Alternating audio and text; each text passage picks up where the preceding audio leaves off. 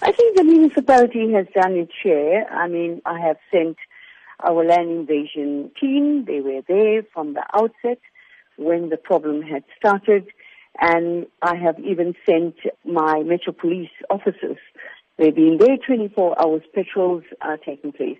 What's the long-term solution? The long-term solution would be a problem for me to explain just yet, because you must know it's a vacant property. And yes, of course, it belongs to municipality. I have emailed housing to find out what are their plans for the vacant property.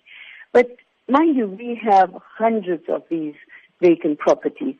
I can't just now take this particular property and just say that we've got plans. It takes time, to work on it. We know that you have intervened in other areas, but some residents feel that this Chatsworth land invasion issue is not being given the priority or urgency it deserves. How do you respond to this? I have come onto this just lately because this committee I am heading this committee for the last, I would say, 4 months. The new dispensation, the new councils. I really don't know what really got on previously in this area. I'm trying my best. Land invasion comes under me, but we've got strict regulations as well that, one cannot do anything out of law. But so far, we are on track with removing any person who's pitching up boards there.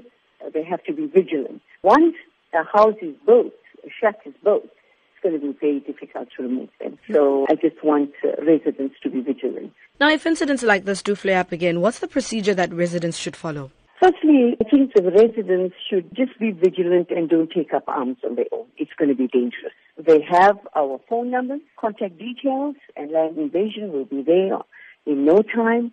My Metro Police officers will be there. Presently, there's 24 hours patrol. They are patrolling the place. The whole area has been barricaded as well. How would you assure rate-paying residents that you are protecting them? Well, they have seen it, and they have written to me. And I think we have been there at the beck and call. So the only thing I would like them not to do, because they are getting some intimidation from, these people, and there's also some provocation and racial comments I have heard by the invaders. I just want our neighbors on the side not to get involved. Please do not take any form of action on your own. It can be dangerous. Just call us and we will be there.